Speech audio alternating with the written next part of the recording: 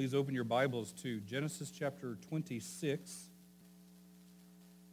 Let's pray and then let's start reading our text. Lord, we love you and we thank you for your word. We thank you for what it teaches us. Heavenly Father, please illumine our minds. Holy Spirit, be our teacher this morning. Whatever is said from the pulpit, Lord, please make sure that the right message gets across to each individual. We trust you, Lord, as our teacher more than anybody else.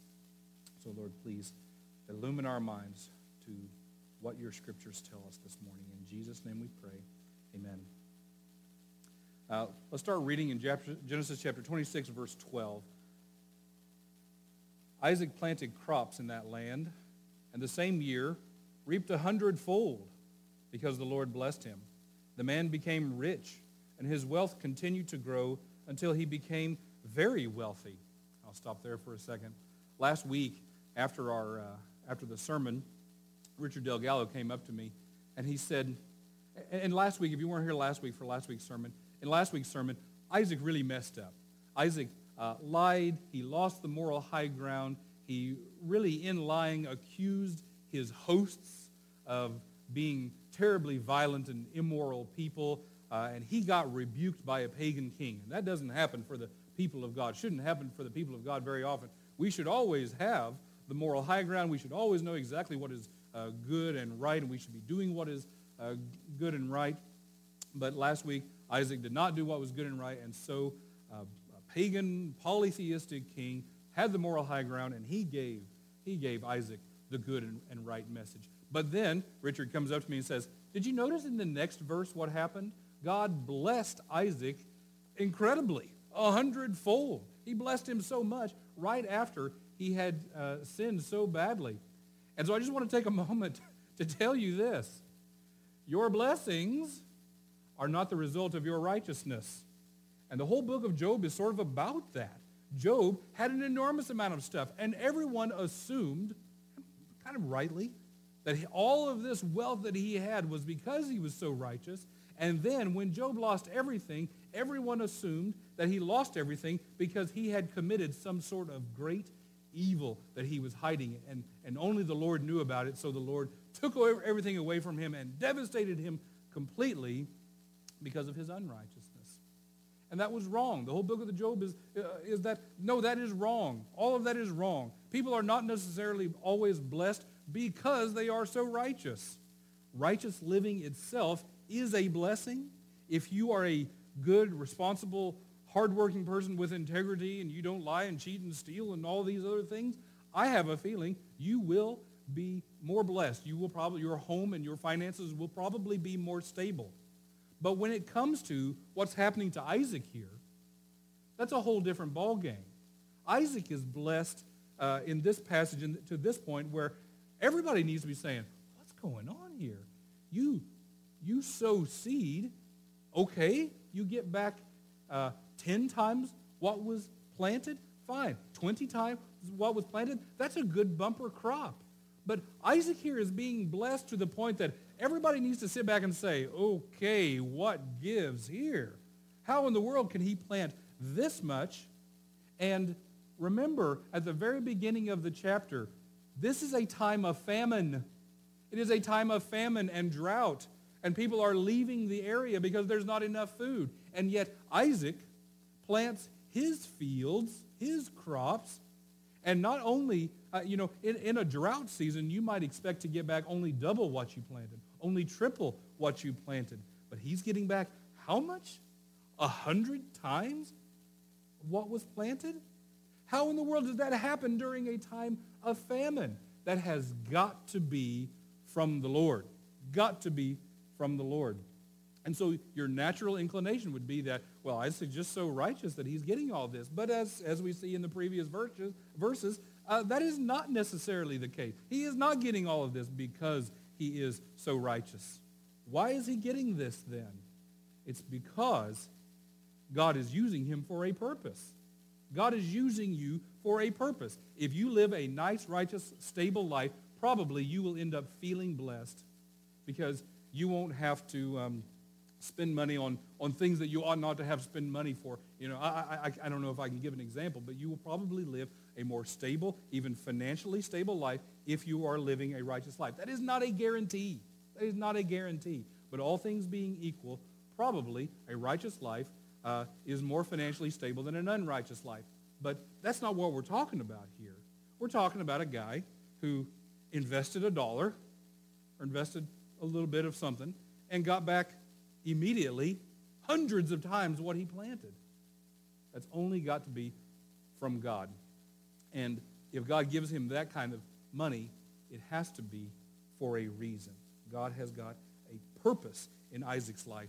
This isn't all just for Isaac to enjoy. God's got a purpose for all of this. It's an unnatural blessing. God must be behind it. And so if you were asking me, what is God up to here? What is the ultimate meaning of all of this blessing in Isaac's life? I would only point you back to the covenant that God made with Abraham's father. All the nations of the world are going to be blessed through you. And so Isaac certainly here has produced more food than just for his household. Okay? I think God here, in the midst of this famine, you've got God's man, Isaac, God's man of the hour. Isaac and Isaac's family is the conduit for all of God's blessings into the world. Everybody is supposed to be looking to Isaac, and God says, I'll give him something to look at. I'm going to give him an enormous amount of food in a time when people don't have very much food. And everybody's going to look to him. And Isaac can now be the center of an economy that's failing. Places where people should have been starving to death, people should have been vacating, people should have been suffering terribly. Now, they've got resources. There's something there to be bought. There's something there to be had. All of this sort of, to me, also foreshadows another patriarch named Joseph. There's a Joseph that is Mary's husband, but in the Old Testament there's another Joseph. And this Joseph in the Old Testament, I'm telling you, he is an incredible guy. He's an incredible study. We know more about his life than almost any other person in the Old Testament. And what happened with him?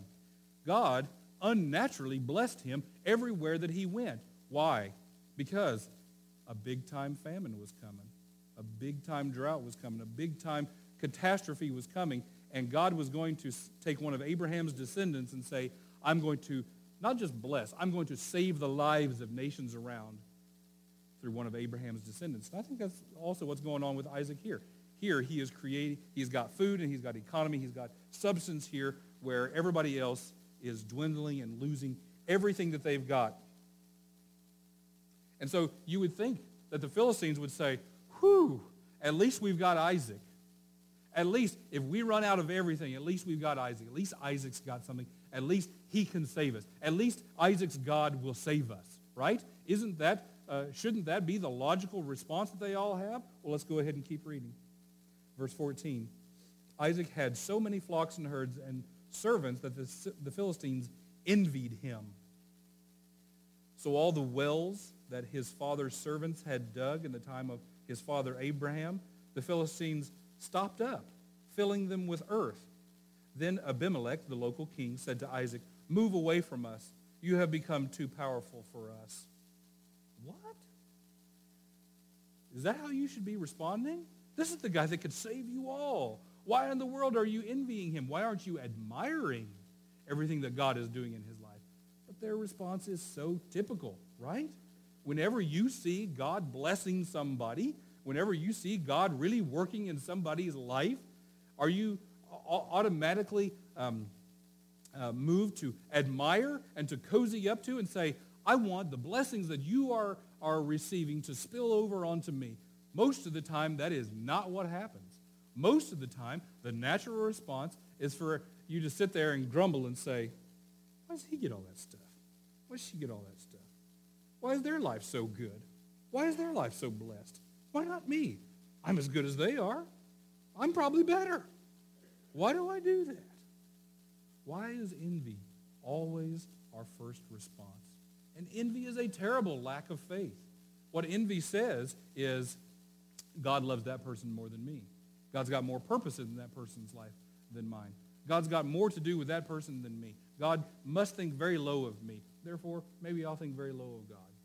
That is the human response. The sinful nature in our heart will push us to that often. When I think about the 10 Commandments, okay, how many commandments can you name? What's number 1, 2, 3, 4? Okay, I'm not going to quiz you on that. But 9 of the commandments, I think I can say this, 9 of the commandments the effects of them are very visible outwardly. You kill somebody, obviously the evidence is going to point to you, or people are going to have witnessed that you killed somebody, right? You commit adultery, at least one other person knows it. All right? You bear false witness, everybody heard your words, your lies. You start worshiping another idol, obviously everybody can see your idol that's there. But number 10, to me, is very curious. What is number 10? Remember? Thou shalt not covet. Thou shalt not covet. Are you coveting something? I have no idea. I can't tell. I can't see into your heart. There is no evidence. There's no paper trail. There's no red on your hands. I can't see anything. But there's a commandment that tells you not to covet. And I think it's very interesting that God's setting up a society, and these are the 10 rules to set up the society, and 9 of them have to do with outward behavior, outward actions that everybody else can see. But in that last commandment, he says, oh, and by the way, examine your own heart.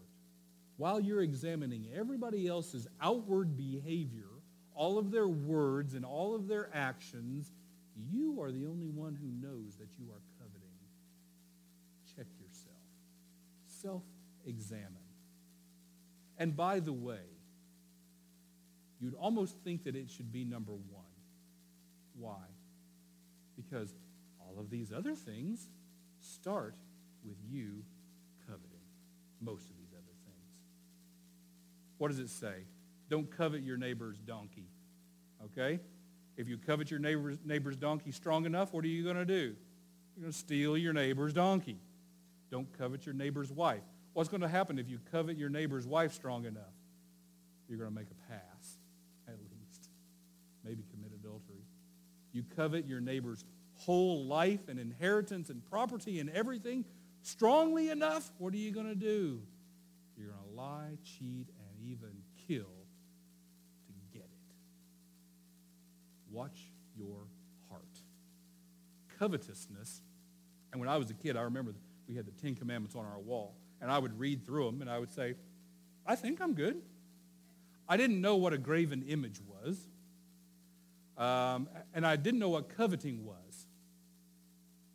But I felt like, I'm not coveting. I don't know what coveting is. I'm probably not doing it. I was wrong. No doubt I was coveting somebody else's chips and somebody else's Kool-Aid and maybe somebody else's bicycle and a little older, somebody else's girlfriend. No doubt I was coveting. I just didn't know what it was. And coveting is this feeling of deep envy and jealousy where all you can do, all your thoughts are wrapped up in not just keeping up with the Joneses, getting everything the Joneses have, seeing their downfall, and then here you are with it all because you're going to do so much better with it, with your evil heart. Okay. The Philistines envied Isaac. And Isaac worshipped a different God than they did. You would think that one of their thoughts might have been, should we just convert? Should we just convert to his God? It doesn't seem to have come up in their conversations about what to do with Isaac. No, actually, they should have admired, they should have emulated, they should have converted over, but instead they retaliated. And it went from just being envy to being a power struggle, here. And it became a power struggle between whose God is stronger. Remember, the Philistines worshiped this god called Dagon. And if you remember, when they stole the Ark of the Covenant in battle, I don't know if you remember that, they put the Ark of the Covenant, they stole the Ark of the Covenant from the Israelites, and they put it in the temple to their God in front of Dagon as an offering, as something to incorporate into their temple. Do you remember what happened the next day? They all went to sleep, and then when they woke up the next morning, what happened? Do you remember that? Dagon had fallen over prostrate in front of the Ark of the Covenant. It's a wonderful, wonderful story. And it only gets worse from there for the Philistines. Okay?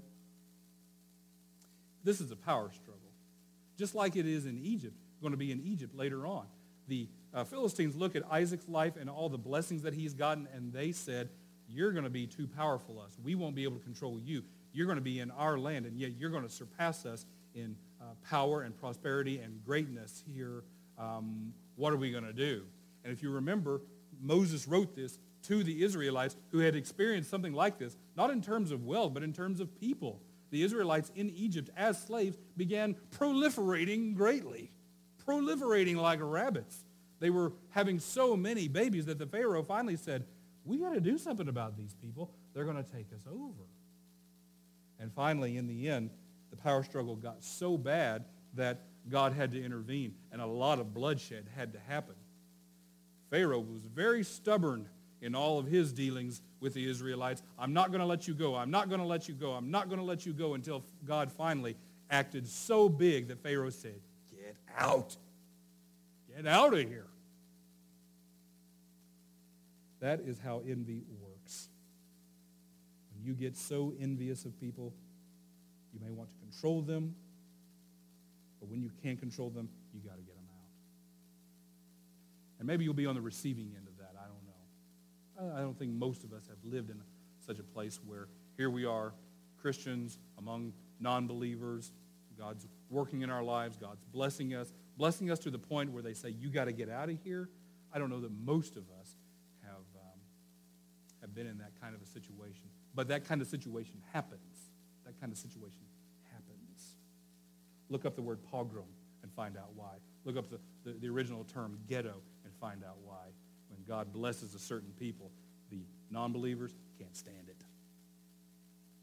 All right, let's keep going on. Verse 17. So Isaac moved away from there and encamped in the valley of Gerar. Now, he's been in the city of Gerar. They pushed him out to the valley of Gerar, so he's outside of town. He's way outside of town here now, where he settled. And Isaac reopened the wells that had been dug in the time of his father Abraham, which the Philistines had stopped up after Abraham died. And he gave them the same names that his father had given them. Isaac's servants dug in the valley and discovered a well of fresh water there. But the herders of Gerar quarreled with those of Isaac and said, the water is ours. So he named the well Esek, and the word Esek means quarrel or dispute, because they disputed with him. Then they dug another well, but they quarreled over that one also. So he named it Sitnah, because and Sitnah means quarrel, the well of disputing, the well of quarreling. Verse 22, he moved on from there and he dug another well, and no one quarreled over it. He named it Rehoboth, saying, the Lord has finally given us room enough and we will flourish in the land. So Rehoboth means room enough. Room enough, that's what it means. Near where my parents live, there's a church called the Rehoboth Baptist Church. And I think it's a great name for a church. There's room enough for you here at our church. There's room enough for everybody at Rehoboth Baptist Church. It's a great idea for a name for a church. I would never name a church that, because then nobody knows what it means. Okay? Maybe you shouldn't name it after obscure Hebrew or Greek words that nobody knows what they mean. Maybe something a little bit more obvious, like Faith Christian Church or something like that. Nobody comes in and says, what does the name of your church mean? Pretty on the face there. It brings them in. And so what's very interesting here is that the Philistines, they sort of react in a typical way. But Isaac here is actually going to start regaining the moral high ground, because he is going to be really living out some of the principles in the Sermon on the Mount. If you and I were Isaac, and Isaac, remember, he's a wealthy man. His father had his own personal army, and I'm guessing Isaac's got it now too. He's at least got enough farmers and servants and shepherds and everybody to mount a pretty good defense. But he doesn't use them for that. When everybody starts disputing, he says, all right, fine. You're going to quarrel with me again? All right, fine. How about if I just go way over here? Let's go over here. Have you found, is there water there? Okay, are you okay? You want this one too? No? Call it Rehoboth. Finally, there's room enough. Nobody's taking it from me.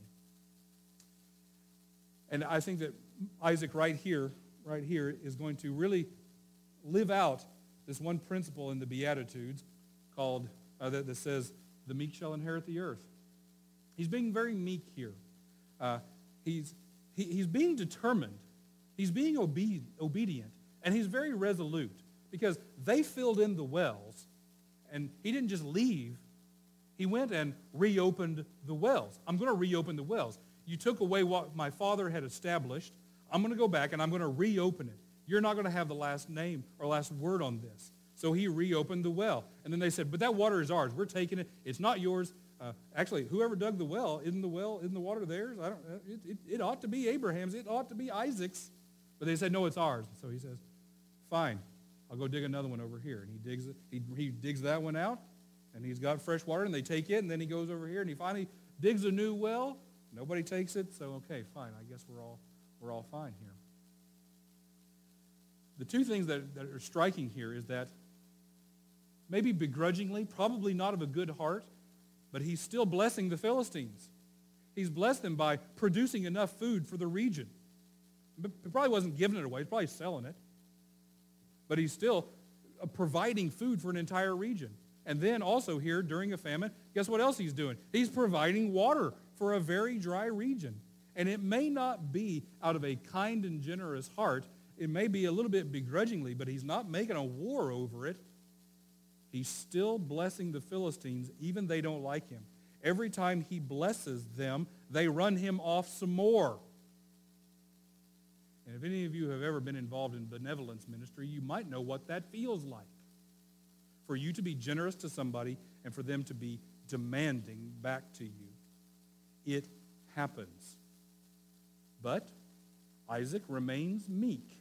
And he keeps going and he keeps going until finally he's blessed them enough that they don't care about him anymore.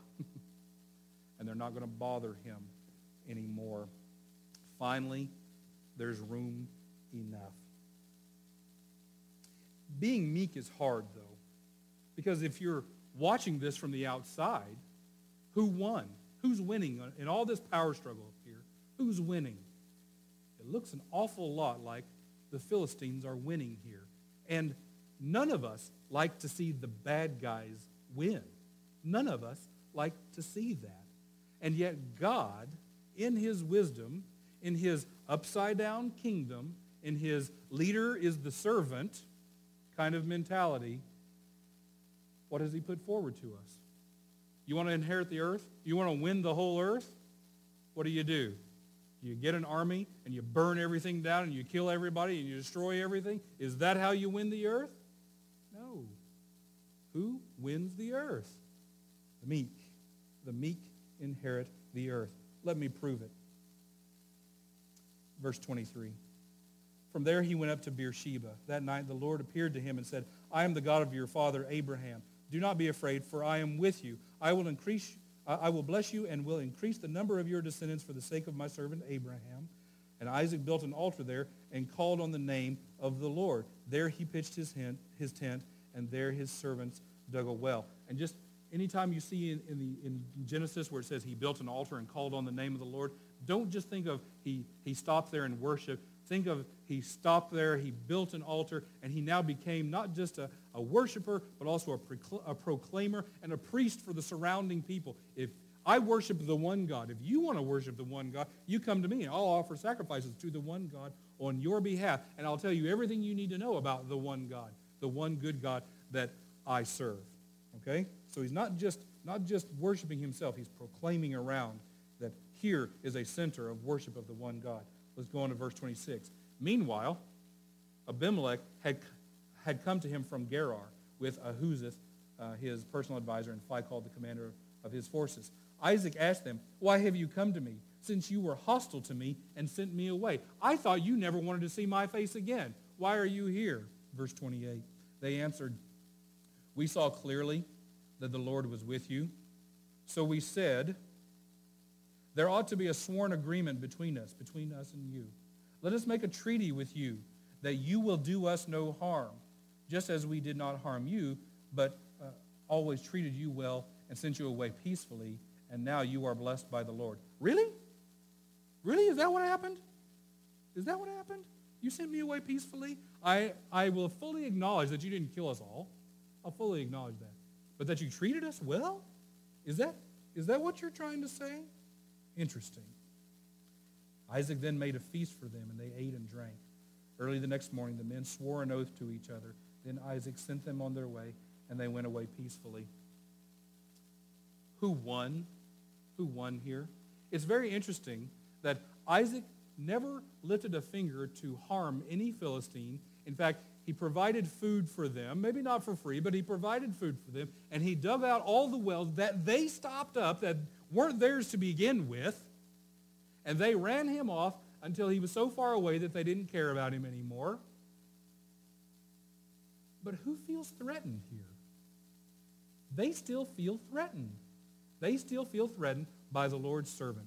They've run him off. He's never done anything to hurt them, but yet they still look at him and say, we know in our hearts that his God is more powerful than our God. And if his God ever got it into his mind to send Isaac to kill all of us and take over everything, we know he could do it. So I'll tell you what we better do. We've ticked off Isaac and Isaac's God so bad, and maybe I'm reading too much in this, but I don't think so. We're going to go and beg him not to come back and harm us. And when they get there, Isaac says, sure, I'll do that. Probably isn't necessary, but sure, I'll do that. In fact, I'll make the meal that we're going to sit around and make our covenant with. Amazing. The meek is definitely inheriting the earth. They were belligerent toward Isaac, and yet they were the one that came asking for a peace treaty. How odd. God won this whole event. And in your power encounters in the world, and I don't know what they will be, but any time that you are trying to be obedient to God and bring the kingdom of God into your home or your workplace or your school or whatever social circle you're in, whenever that happens and you start rubbing against people who do not want your influence there and they start elbowing you out, do not start a war. Do not become the belligerent. Take on the meek position. I promise you, God's word promises you, I believe, you'll win. And he'll win, ultimately. And now God is about to bless him even further. Look at verse 32. That day Isaac's servants came and told him about the well they had dug. They said, we found water. He called it Sheba, and to this day the name of that town has been Beersheba. Beer, this word beer, when you see that in the Old Testament, that's the word for a well. And Sheba means an oath, a promise, a covenant was made. So this well is named after the oath that we just made. The funny thing about it all is that the place was already called Beersheba. In Abraham's time, he already called that place Beersheba. So Isaac renamed the town the name that it had. How about if we all take over Gardner and then name it Gardner? What a strange thing. Except that this well, this place, is named after an event. The event happened once before. Abraham and Phicol, the commander of the Philistine army, made an oath at this spot before, in the previous generation. And then, lo and behold, things just happen again and again and again. History does repeat itself. And Isaac said, we're going to call this place Beersheba, but not my father's Beersheba. Not the oath my father made, the oath that I made with the Philistines. And so the faith, the sort of the kingdom of God advancement that Abraham had made, now Isaac makes it as well. And his faith, it's not just the faith of Abraham anymore now, it's the faith of Isaac. The meek truly shall inherit the earth. Now the earth is the Lord's. Everything belongs to Jesus. But even Jesus exemplified this principle to the greatest degree. He was killed by members of the Sanhedrin, yet he redeemed a couple of members at least of the Sanhedrin. Nicodemus, Joseph of Arimathea. Also, they were members of the Sanhedrin, complicit in the crucifixion. And Jesus says, I save you, I save you. And even later, in the book of Acts, it is revealed that a whole bunch of the priestly class leave the temple culture and come into the church culture. People who had tried to drive Jesus out, he welcomes them in because he won. He was crucified by Roman soldiers, Jesus was. And yet, when it came time to take the gospel, to break it out of just the Jewish culture and save some Gentiles, who does he take it to?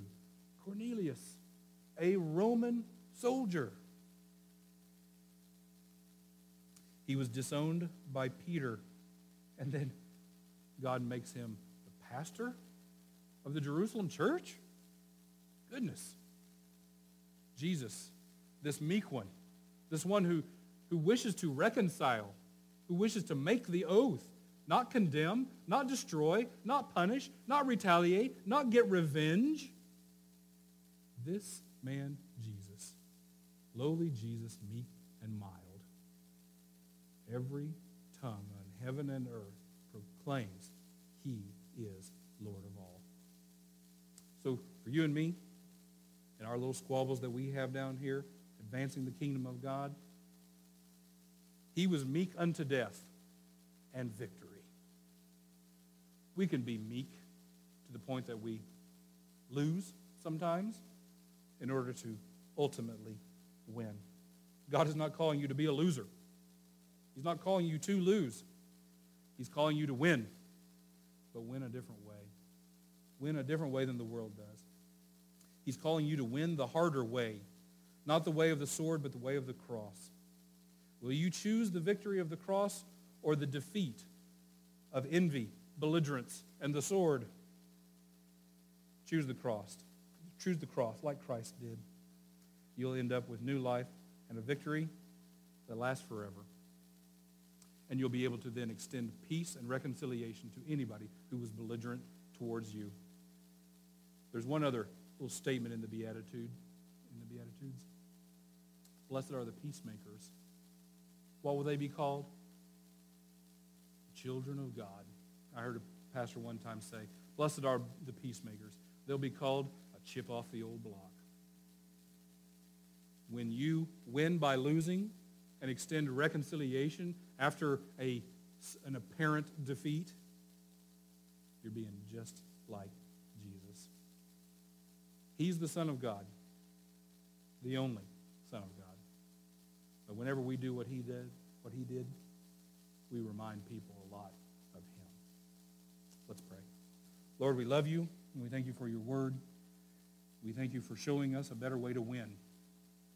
Help us, Lord, to not be belligerent, aggressive, even passive-aggressive. Help us to be meek. And give us faith to know the meek shall inherit the earth. The meek won't be losers forever. They'll only look like losers for a little while. But Lord, please, bring your kingdom. Bring your kingdom. In full power, awesome displays of peacemaking and love and reconciliation and forgiveness. We pray in Christ's name. Amen.